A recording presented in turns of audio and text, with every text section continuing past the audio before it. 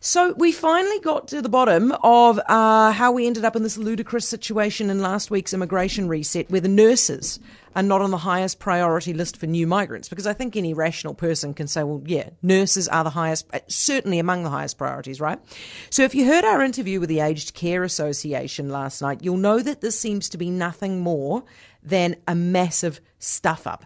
It turns out that, as suspected, the Aged Care Association did ask the government to bump the nurses down from the highest priority list and instead to put them on the list where they need to work for 2 years before they get their New Zealand residency.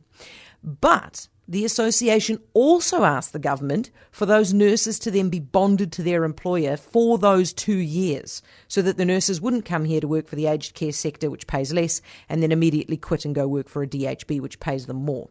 The problem is that the government only gave the association half of what it asked for. They only bumped the nurses down the priority lists. They didn't bond them to their employers.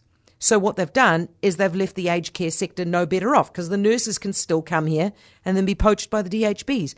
But they've left the entire country worse off, because now we're a less attractive destination for migrant nurses, aren't we? I mean, why would they come here and have to wait 2 years for residency when they can just go to Australia, where they, by the way, get sign-on bonuses of $1,000 at least, get free flights and free accommodation? Or, if they didn't like that, and who wouldn't, they could go to Canada, or they could go to the USA, or they could go to any one of the myriad countries trying to desperately get nurses in right now.